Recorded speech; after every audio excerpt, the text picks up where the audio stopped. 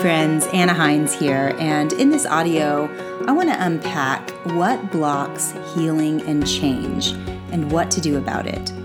So if you've ever tried to make some healthy changes, like maybe you want to get off sugar or gluten, or you'd love to stop stress eating, or you don't want to have that afternoon energy crash, or you want exercise to be something that you love and like a no-brainer, or you just want to take your health to the next level, but you've tried in the past to make those changes and somewhere along the way you got stuck, you got unmotivated, or maybe you sabotage yourself.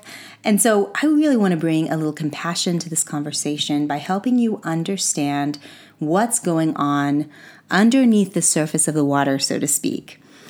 Because remember that you can compare your mind like an iceberg, and your conscious mind is like the iceberg that is above the surface of the water. It's about 5 to 15% of your mind. It's like the voice inside your head, your rationalizing, analyzing, thinking mind. And then your subconscious mind is the other 80 to 95%. And this is where the real power is, because it's large and in charge of emotions and memories and self-beliefs and all sorts of energies. And your subconscious mind's like your inner emotional manager, the CEO of your inner world. It processes at lightning speed, about 40 million bits of information per second. It's really fast. And what most conscientious health enthusiasts don't know is that the subconscious mind, that CEO of your inner emotional world, can be the biggest blockage when it comes to making changes with your health and having a growth trajectory. And I can't emphasize this enough because I think that it's really largely overlooked. And, if you don't know what's going on in the subconscious mind, then it's easy to feel like there's just something wrong with you or that you don't have what it takes to be healthy. So just to be sure it doesn't sound like I'm being really hard on the subconscious mind, let me be clear. There's nothing wrong with your subconscious mind. It is only doing its job. But if you know how to work with it, it can be your best friend rather than the saboteur of your best intentions. Okay, so why would your subconscious mind push back against something like healthy eating or exercise or self-care when your conscious, rational, logical mind knows that those practices are so beneficial? And reason number one is because of what I call programming. Now, programming is the way that our mind absorbs thoughts, emotions, and self-beliefs and the way that they get absorbed into the subconscious mind. So because of brainwave development, hang with me here, I'm not going to get super sciencey, but because of brainwave development, we know that the subconscious mind is alive and active from the moment that you're conceived all the way up. But what's developing in those early years is this whole vast inner world of emotions and feelings and beliefs. And we, as these new beings in the world, literally absorb emotions and energies and beliefs from the world around us. So your subconscious mind is alive and kicking from the moment you're conceived, but your conscious mind has not been developed yet. That happens around the age of 6 or 7, and then again around 11 or 12. So this is why you likely have little to no memory before 5 years old. Now, because those emotions and feelings and beliefs get absorbed easily during those early years, you could say that you're literally being programmed, almost like a computer. And those experiences in those early times are literally creating this way of thinking and feeling and being. So depending on what happened or what didn't happen to you in those early years, those programmed emotions or feelings or beliefs set the course for the trajectory of your life. So how does this relate to food and health? Like, why am I talking about all this? Since in those early years, the mind of a child is wide open and you're observing the world around you, your parents, your caretakers, and you're absorbing how they relate to food and to their bodies and to health and to self-care. You are subconsciously noticing what foods are they eating, what are they not eating? Do they use food as comfort? Do they take time for self-care? Is exercise viewed as something fun or as a chore? How do they feel about their bodies? Are they self-conscious or are they secure inside their own skin? And because you are absorbing all of this information at such a young age, you don't consciously know what's being programmed and how it could be informing the way you relate to health and food and your body and exercise and all of that. Okay. Now, the second reason that your subconscious mind will resist change or healing or growth is because of trauma. And let me explain what I mean by this. So your subconscious mind's number one job is to keep you safe. That is what it's wired to do. And you may be one of those people who had a really happy childhood and no known trauma. But let me tell you just a little bit of my experience here. The first time I sat down for a therapy type session, I was in my late 20s, and I really felt like I had had a super happy life. And, there were some bumps in the road, but really pretty straightforward. And so I sat down and I told my therapist, I'm here because I'm really interested in healing and growth, but I really don't think I have anything major to work on. And she looked at me with just these sweet, kind eyes and kind of a little head tilt and kind of nodded. And she's this grandmotherly type of gal. And she said, okay, we'll see. And boy, was I shocked. I had way more going on than I ever imagined. And the takeaway here is not to be afraid of like what might be in your past, or you don't need to dig up your past or anything.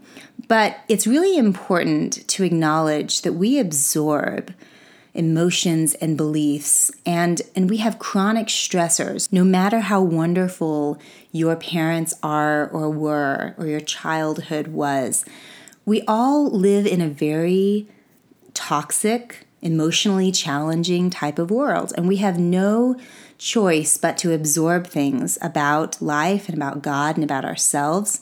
And so there's often way more to process than we think. And then you have just outright trauma, that, very challenging experiences that many people go through.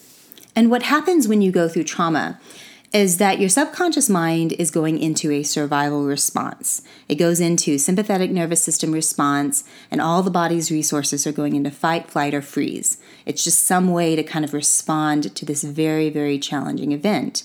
And after the fact, the subconscious mind vows to keep that terrible event or that horrible experience from ever happening again by not only imprinting a memory in the cells of your body, but by adding an emotional component to that memory to remind you on an emotional level to avoid that situation at all cost. So this is how the subconscious mind tries to keep you safe. And it's an awesome God-given mechanism when we have to live in this often unsafe world, or this, toxic emotional or physical environment. So you can kind of think of like the Disney Pixar movie Frozen, where the character Elsa, at the beginning of the movie, she accidentally injures her sister. And because of the trauma of that event, she now believes that what's inside her is dangerous. Her superpower is dangerous. And what was once a happy, playful little girl quickly morphs into an introverted, anxious, emotionally closed-off adult, all based on one experience. And this is obviously not just relegated to the world of Disney. Likely you have your own version of this, and whether it's considerable trauma or what I call chronic low-grade stress, what will happen is, like in the movie Frozen, when Elsa internalizes that what's going on in her is bad, or she has that trauma, it's like it literally ices her over. And in a similar way, that happens in our own nervous system. A part of our development gets frozen. And so we not only have that memory imprint, but we have that emotional, that emotion or that feeling that gets frozen in the cells of our body. So again, if the subconscious mind's number one job is to keep you safe, if it senses that change or healing or growth is a threat, then it's going to push back with all its might. Even if your conscious mind knows that all of these healthy changes you want to make are great, if your subconscious mind senses change as a threat, it will push back. So now I want to give you a few really practical examples of how this shows up in my health coaching clients and just what I've observed over the years of coaching. So the top subconscious blockages that show up when people really want to move forward, they want to make changes in their health, they want to exercise, they want to eat healthier, all those things. The number one blockage is what I call an overstimulated nervous system.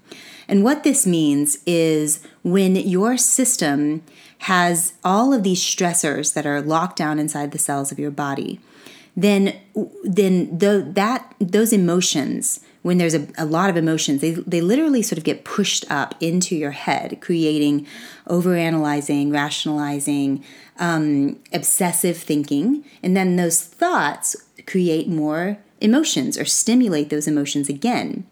And then the emotion stimulates the thought, and the thought stimulates the emotion. And it kind of creates this thinking, feeling cycle, like a hamster wheel that just goes over and over and over. And that is a chronic stress response that does not allow the body to relax and heal.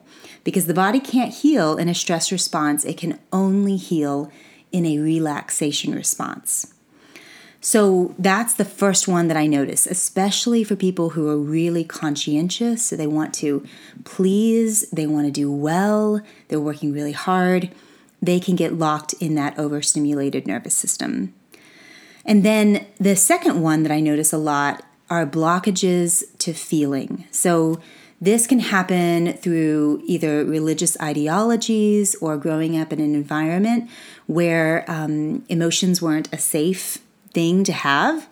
And so what people can do is get kind of lost in thinking their feelings rather than feeling their feelings.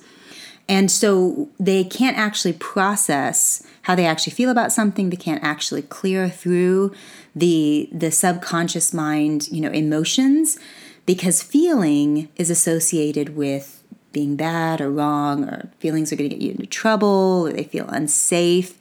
So there's not an ability to actually process what they feel. I hear a lot of I think this is going on rather than I feel this. And in order to work with your subconscious mind, you have to know how to process feelings. And I'll get to that more in a little bit. Okay, so the third one is a fear of making others feel bad. So this is the third blockage that is really subconscious that most people don't know is there until they start to really process. So what this means is, if you succeed with your health, is there any person that you're really afraid will be jealous, or you'll be sad if you succeed and they don't? It could be someone close to you. It could be someone who really compares themselves to you. And so this is a really, really big one. And right on the heels of that is the fear of success. Sometimes we're really afraid of success more than we're afraid of failure. We're afraid of what life might look like if we really did succeed and we went beyond the safety of the known, even if it's hurting us, the known kind of unhealthy life, out into the expanse of the unknown, even if it's a healthy life.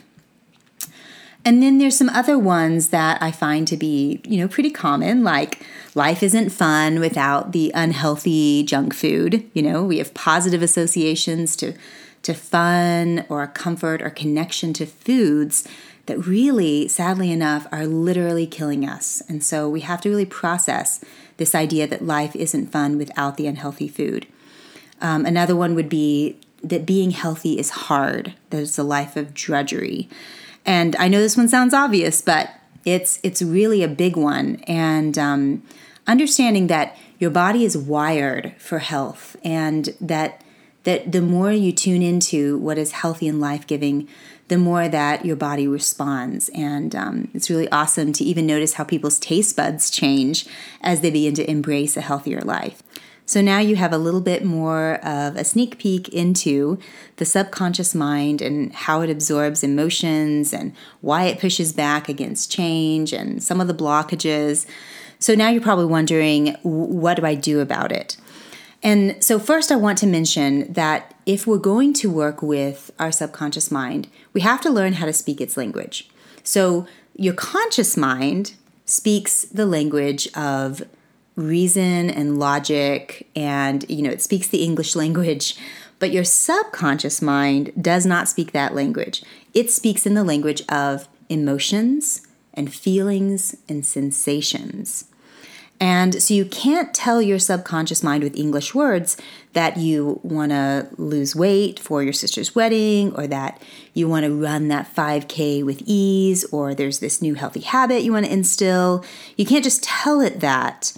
You have to communicate with it differently because it doesn't rationalize, it internalizes. So what we need here are tools that speak its language. And I believe for long-term change to happen, we have to be willing to take that dive underneath the surface of the water so that you can become conscious of what's down there and you're no longer crashing up against that iceberg of your subconscious mind. And the way that I love to do that is through practices like EFT tapping, meditation, visualization, yoga. These are tools that will communicate with your subconscious mind that change is safe and it is good. And I love the scripture that talks about being transformed by the renewing of your mind. And I really feel like that means both conscious and subconscious, because if you know how to work with this part of your mind that's so powerful and so important, then you're able to receive the transformation, and change can just become the new normal.